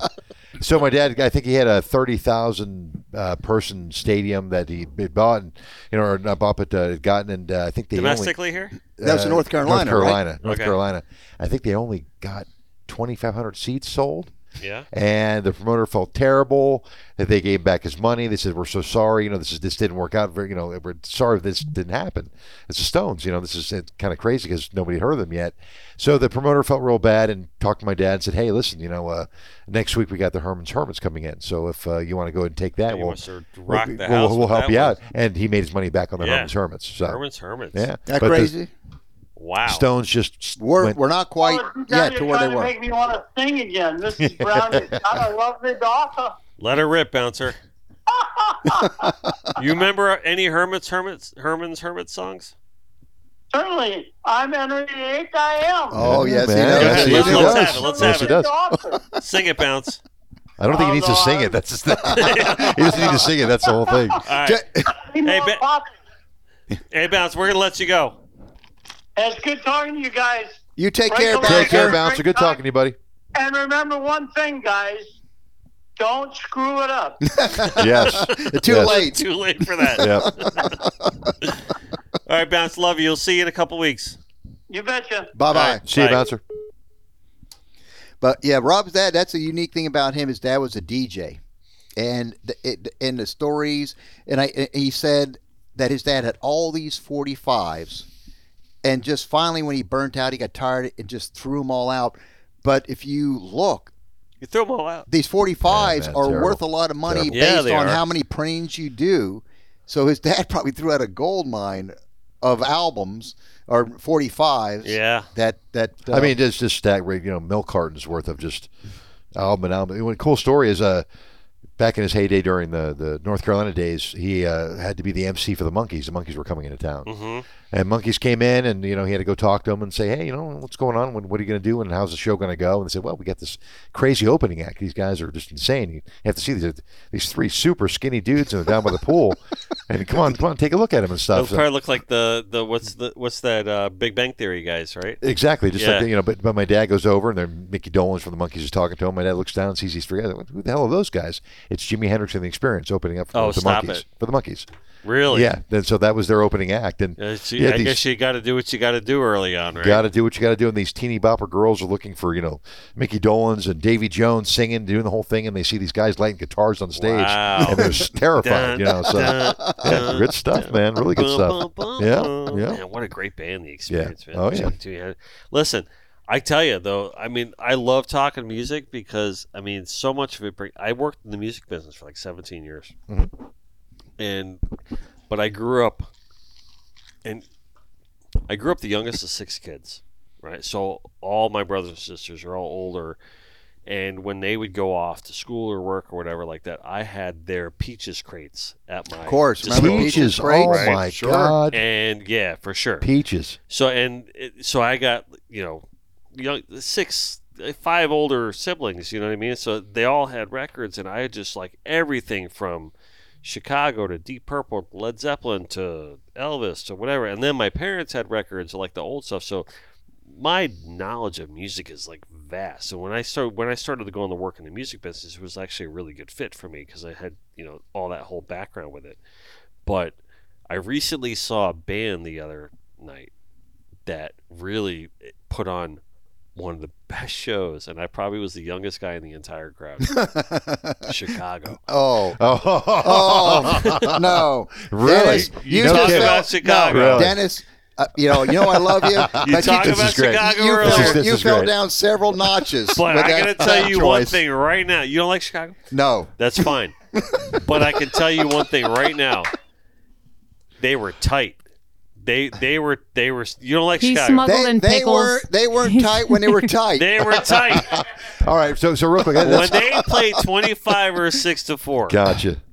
it was electric. It really was. Well, let's say right now, it's your first concert of all time. Your first concert, man. The one, I should say first concert. What is you're young, you're back in your teen and 20. What is the best concert, man, you've ever seen? Me? Yours. I can tell you unequivocally what it was. That's been the best you've ever and seen. I've actually discussed this with Paul when he was on the show. The best concert that I was ever at, and when I mentioned this concert to Paul Castronovo, because we were talking about shows and everything, and he went, "Oh yeah, that was a great show." It was when Pearl Jam came in and they played Lockhart Little Yankee Stadium. Little Yankee. Right? And that was the tour when they bucked Ticketmaster. And they said, you know what? We don't like what Ticketmaster is doing. We're going to run this show on our own.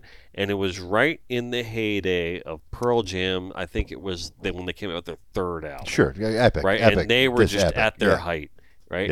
Yeah. And I remember it explicitly because, in South Florida, we really crave the cool weather.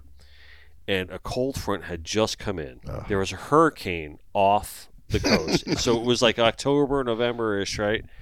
And there was a hurricane off the coast, and we were just swelter. We were just coming off a hot summer, and that was the first cool weather that we had experienced of the year so far. And it was just the breeze was blowing, and Pearl Jam was here, and it was just like they had just opened up that, and if anyone has ever been, and that was another thing too for me. Like I grew up going to see the Yankees play their minor league team right there at Lockhart. The little Yankees team. It wasn't even Lockhart Stadium. Yeah. Lockhart Stadium was the soccer field. It was the baseball field there. And it was the first time ever, and probably the only time ever, that there was a concert in that stadium. So it was really like a unique setting. And it was just the best show. And it was really kind of so intimate but so vast at the same time, and it was just the playlist was perfect, the band sounded perfect, the weather was absolutely perfect, Pearl Jam was at their heyday, and it was just epic. Just a great show. And I hate using that word unless it's warranted. It was a great show. It was epic, yes. George, what you say yours? Like yours? Mine, okay, I took my daughters to see the Rolling Stones because that's like tradition. You grew up with them. They were phenomenal. But the best concert I had ever seen was, I want to say the year was 1976. It was at the Gusman Theater Hall in Miami, downtown Miami, which was a real posh theater. And this was the last concert they held there, rock concert. It was Jay Ferguson who opened up. He was with the band Spirit. And that was the band that my uncle was with, Jay Ferguson. Spirit was the headliner. So we were at Gusman Theater and watching, Jay Ferguson was great. Then Spirit comes on. And they were, big late 60s, Mechanical World and all that. And Randy California, the lead guitarist, the whole bit.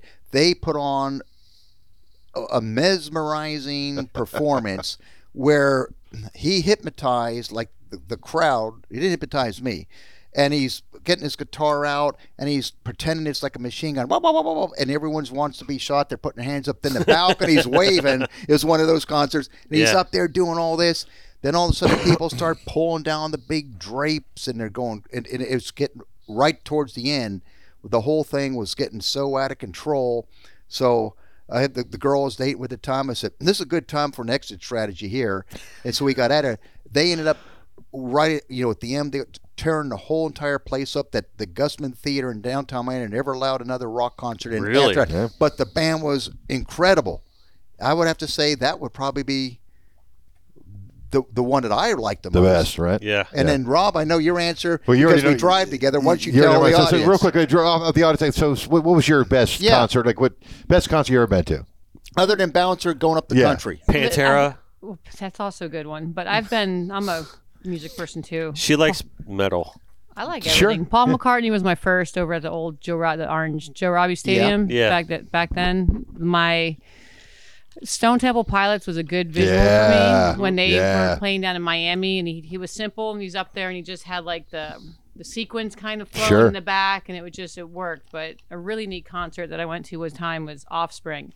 Killer. And seeing it down in Miami too. It was at Bayfront, but maybe it was like just an open land, but it was such a big concert, and it was the one type of concert that I was all the way in the back, so I like to eat gyros, and it's like festival food. So I get up front, I want another one. So you go back and get a gyro, but you look in, gyro, and then you look in, and the whole place is like just steaming, and everybody's jumping. Because it's like normally the front's jumping, standing, and then you have people sitting in the back. But the whole distance, everybody was just bouncing with it, and it was just a moment that you took in the song, whichever song at that moment I can't remember, unfortunately, but it was just everybody was involved at that whole time. And then there's all the good stuff. I remember what was 2008, Jimmy Buffett. So that was just the epic, right? That's just the best, right? Yeah. So we did an entire podcast for our Jimmy Buffett tribute of the concert that my buddy Andy and I went to go see. When, I don't know if you remember this, but it was probably 1991, I think it was, when the Manatee numbers were down, and he called that impromptu concert at Sunrise Musical Theater. It was just him and an acoustic guitar, And it was, I know you don't like Jimmy Buffett. I didn't say that.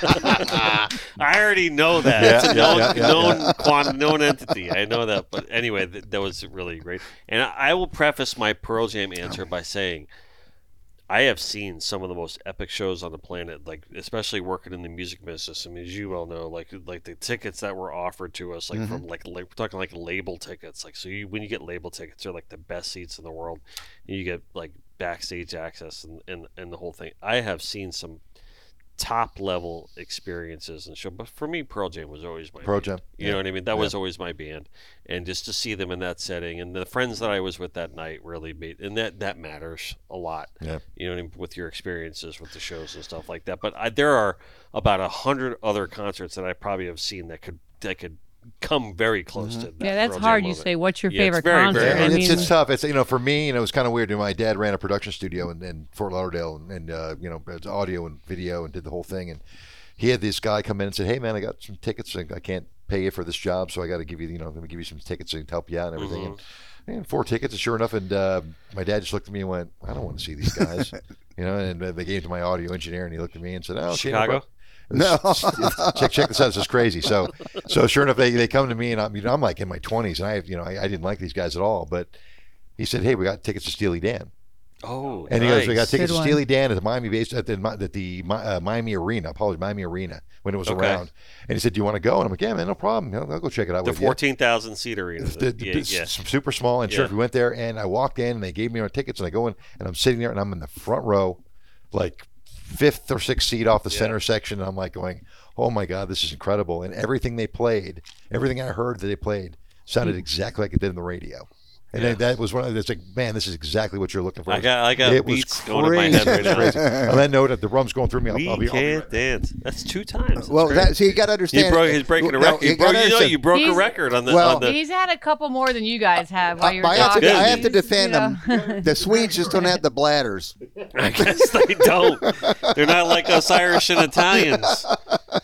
But yeah, there was Rob, his connection with the music, and then what I had through the family connection there was amazing. And I never even really knew what I had with all these 45. So somebody said, "Go on these sites. Do you know what you're getting for the record collectors?" Right. And you get these And vinyl 45s. is probably the most collectible form of music. And I looked at them, and they say the 45s, like the first pressing that they do, and there's little code numbers. Yeah. If before they do a second, third, and fourth, if you have the first pressing of whatever band and all that, it's worth X amount of dollars.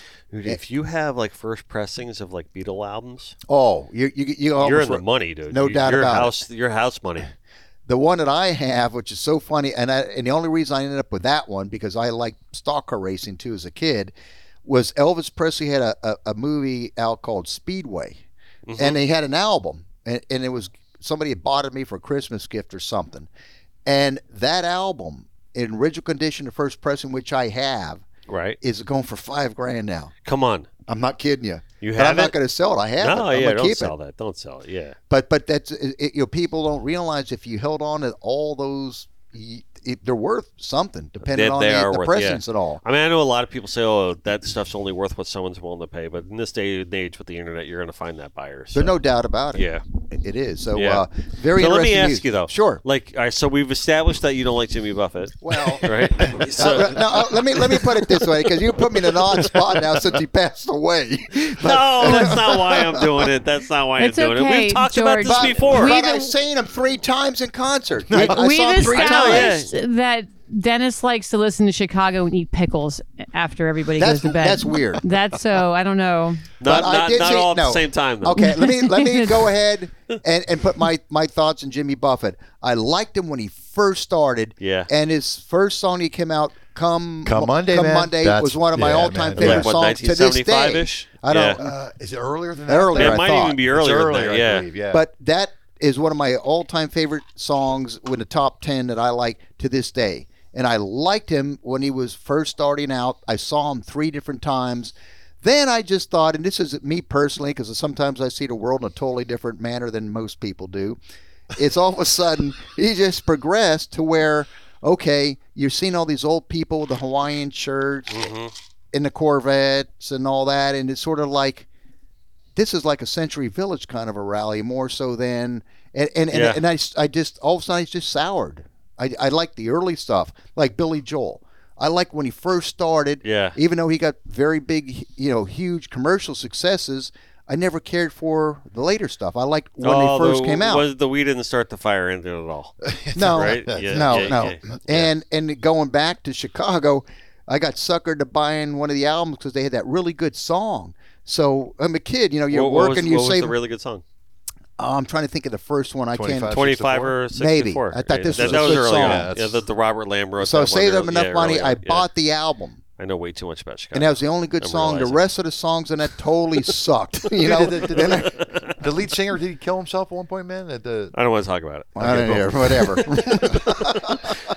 Stop. He's not Peter Cetera. It's not Peter Cetera. Not Peter Cetera. Lamb. No, he's still Lamb. It's one he guy. was there the other night. The one guy. The Lamb. David Lamb. Yeah, there was somebody Lamb. Steve Lamb. One of the guys in the horn something section. like that. Yeah.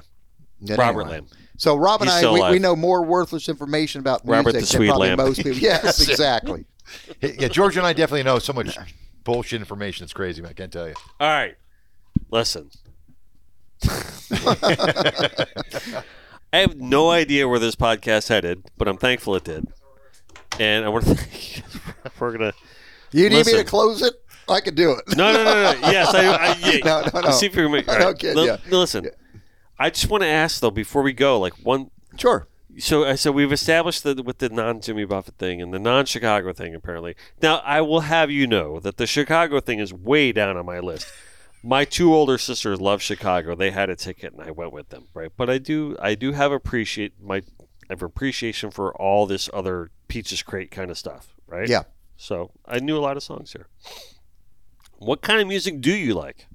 Me? What are your guys? You like the Rolling Stones? Yes, I would say that I would put them as my favorite band. Right. Of course, you Led Zeppelin. You got to like that. You got to like the Beatles and all that. Now you're starting to rise up on the notches I'm a there. classic rock person. Okay. That's what I. How are you with the Floyd thing? Pink Floyd. Here's an interesting thing. Rob and I had a discussion. That is my number 2 band of all time. Pearl Jam, Pink Floyd. I used to couldn't stand them when they first came out. I said these people are just this band is lousy. Animals and all that. But listen to Pink Floyd. Yeah, but how this turned out. Best album.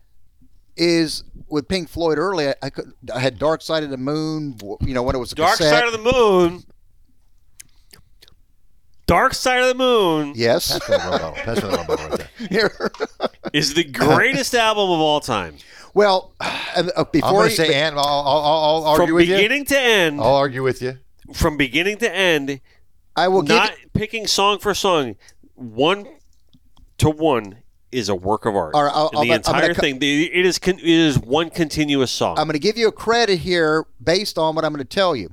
I never really liked them. I would turn them off. It was only until 3 years ago that all of a sudden I'm liking them. Yes. Yeah, believe it or not. My taste changed. Yeah. All of a sudden I think they're great.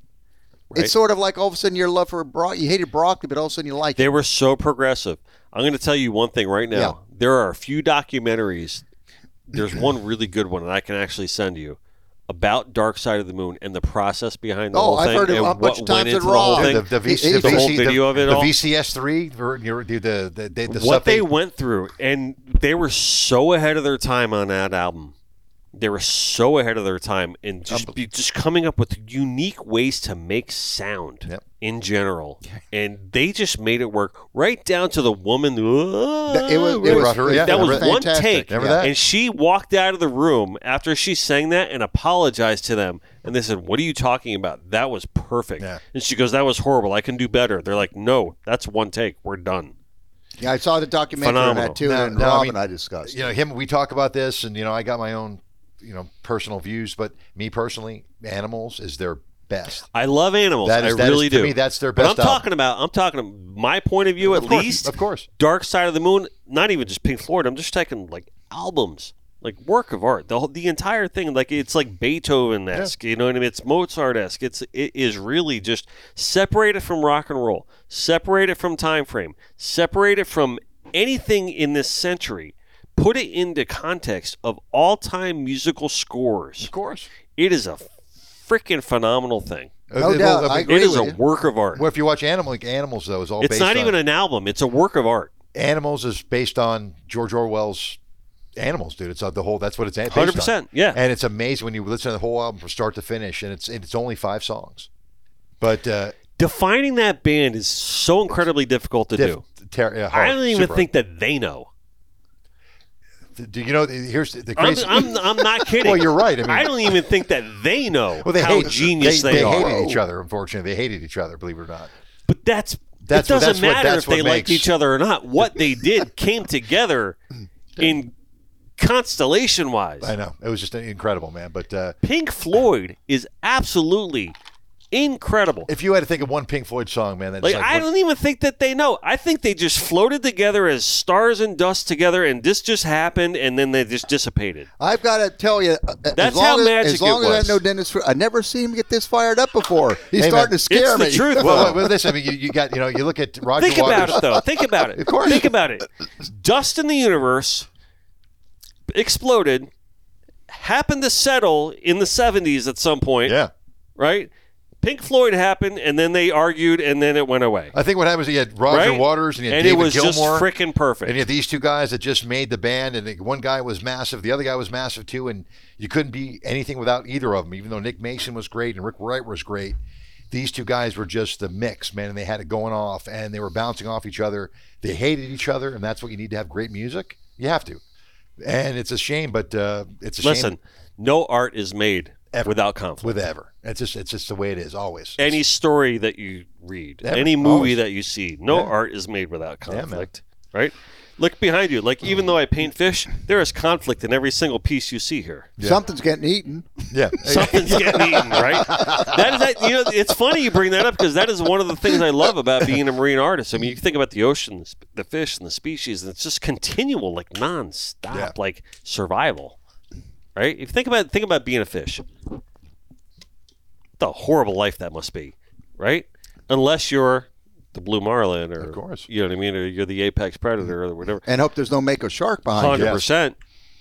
But let's just think about the conflict involved in that, like on a continual basis. Like even on the reef, like this whole like I'm in, I'm out, I need to eat, I'm in, I'm out, I might get eaten. You know what I mean? It's actually a really horrible life, but it's beautiful from our of course standpoint. You know what I mean? But for me, there is no good art without conflict. You're right. For me in closing, I wish I had a time machine. So you want it to end? I wish I could go back into 1977 Tampa Bay and go see that Led Zeppelin show, which is banned still to this day. I want to go back in my time machine and go see what happened to that concert and go, why is it banned still in Tampa Bay, and why can't you go back there? That's still what I want. Well, here's something I'll throw out. You guys come on next time. We can talk all about Led Zeppelin. So I'll get just as passionate, dude. Okay, here's a question. And Rob and I, I'm sorry. Did I get too emotional about Pink Floyd? This was great. Hey, this was great. Hey, you're right here with me, man. That's when it comes to Floyd. Okay, when you try to analyze the top classic rock bands of all time, you could argue who was on top between the Rolling Stones or the Beatles. Then there's Led Zeppelin in the mix. Yeah. And you could put the Who in. I was never a fan of Who. All British invasion stuff. So, okay, let's just say you had the Rolling Stones, you have the Beatles, and Led Zeppelin. Here's a band you can throw Leonard Skinner in there, but their catalog is just not deep enough. No. So where you talk about British bands, you had the Kinks. Why didn't the Kinks? They never seemed to get that next ladder rung higher to be talked about in the same breath as the Rolling Stones. Well, they just did not Zeppelin. make the proper deal with the devil, my friend. But they were good.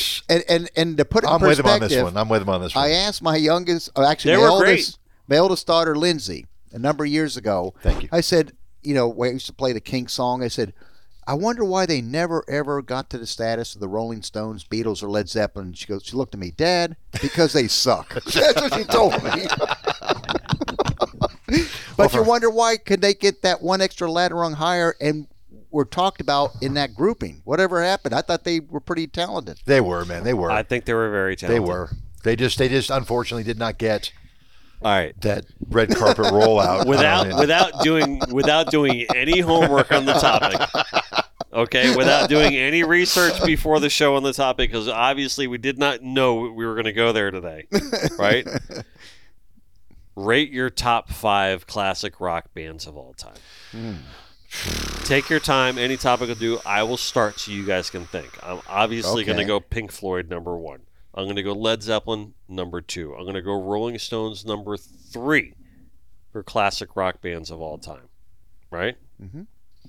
So to go 4 and 5 is a little bit more difficult. Okay. All right. I'll throw mine in. Okay. Rolling Stones, Beatles, Led Zeppelin. Is Beatles classic rock, though? Yeah, of course. You go back that era. I mean, I know. Here's the reason I say that, okay? Beatles is rock. They started it all. But they did the classic rock period, too, so you can't pull them out of that. I think they're a entirely different category. They're on their own. I wouldn't consider that classic rock in the sense that we know for Dennis classic rock. For Dennis Friel judging standards, I'll move them out. I'll just say Beatles are the Beatles. Let's just leave it at that. Beatles start rock history. Yeah, of course. All right, Rolling Stones. Una, yep, Rolling Stones. Am I getting emotional? No, Dude, you're keep, good. keep going, man. This is good. Yeah, Keep going. I'll give you the Rolling Stones. I'll give you Led Zeppelin. I'm going to put Spirit in there. I'm going to put the Doors. Because Spirit was, you gave me the educational Spirit was Stairway good. to Heaven thing. Yeah. They started, Spirit was right? good. Yeah. Then they'll put the Doors in, and then you left me that one opening because I had the Beatles in there. So it would be a great Jimi Hendrix. I'll put him in there. All right, so So what did we do for the 3? You said for your first 3 were Zeppelin, Pink Floyd, Zeppelin, Pink Floyd, Rolling Zeppelin, Stones. Rolling Stones. Okay, so that's for the 3. I'm going to add to that, and here's my extra 2. I'm going to say Sabbath. I'm going to say Queen. Good ones. 2 good ones. 2 good ones. I like it. That's what I'm going to say for that one. I can proudly say that my children know all those bands. Can I ask a question? Yes. How many people to listen to podcasts that are still alive that would know these people we're talking about? All right, dude, here's all right, so let's do the demographic study here. We're about an hour and a half into this. Yeah. How many people are still listening to the show that want to talk about classic rock? Here's the greatest Maybe thing. we can edit this is going to be a great little reel edit. Yeah. The greatest thing is when George and I go out in the water and we have anglers that are younger than us. And we go out there, and I've got 30 gigs of music on my phone. No joke. I've got so much music that George will look at me and go, "Hey, put something on." I'll start playing something, and these guys have no clue who they are. They just look at me like I'm a deer in headlights. I'm playing classic music, and they're like, "What is this? I have no clue what this is." It just happens, man. People just don't know music anymore, man. They don't. All right, or they don't, or it's just today's music is a very convoluted conversation. Yeah, and it's a lot of what we discussed earlier about the whole YouTube generation kind of muddies the water of what music is today, because so much of it is accessible at our fingertips that you don't necessarily have to listen to the new now to get what's good. And the radio controlled so much of what we listened to in the past, and now you don't have to worry. You don't have to lean on the radio. You can go right to Spotify or Apple and just listen to your phone, or just listen to whatever you want whenever you want, and you're not really at the mercy of the radio. But I think that there's a lot of timelessness of what people are able to listen to, these days. And I have to add, and this is going to be such a horrible statement, if I don't say it correctly, that what Taylor Swift is doing to music today is absolutely phenomenal. I agree. Because she is shattering 100%. what we've known. As far as records go, records were always made to be broken. Yeah, as far as numbers go, what she's doing to music today, and I can tell you firsthand that if I didn't have a daughter, I probably wouldn't know one Taylor Swift song in the world. But because I have a daughter, I know every single Taylor Swift song there is in the world, and I can unequivocally say she's pretty good. She's great, and a lot of the stuff that she comes with is just really and I say this with the greatest humility. I can't believe I'm saying this, but she writes all of her own songs. Which is great for these days, by the way. Every single song, that's kind of unheard of in this day and age of the music business and what it can do to you and everything like that. But she writes everything that she does, except for the combo stuff or the when she has a guest writer or a guest performer in there. And to me, what separates it. I worked in the music industry for years, and they really threw around that term artist loosely when they say, "Oh, this artist, this artist, this artist." It's well, I'd never really considered you as a musician to be an artist unless you wrote your own music. For all these artists that all these other guys are writing their own music, you're just a performer. Yeah. And that's the way I see it. You're a performer. You're taking other people's work and you're performing it. Yeah. Right? And so, but when you look at her, literally, if you look at how deep her catalog is and the amount of hits that she has, and it's good music, it really is.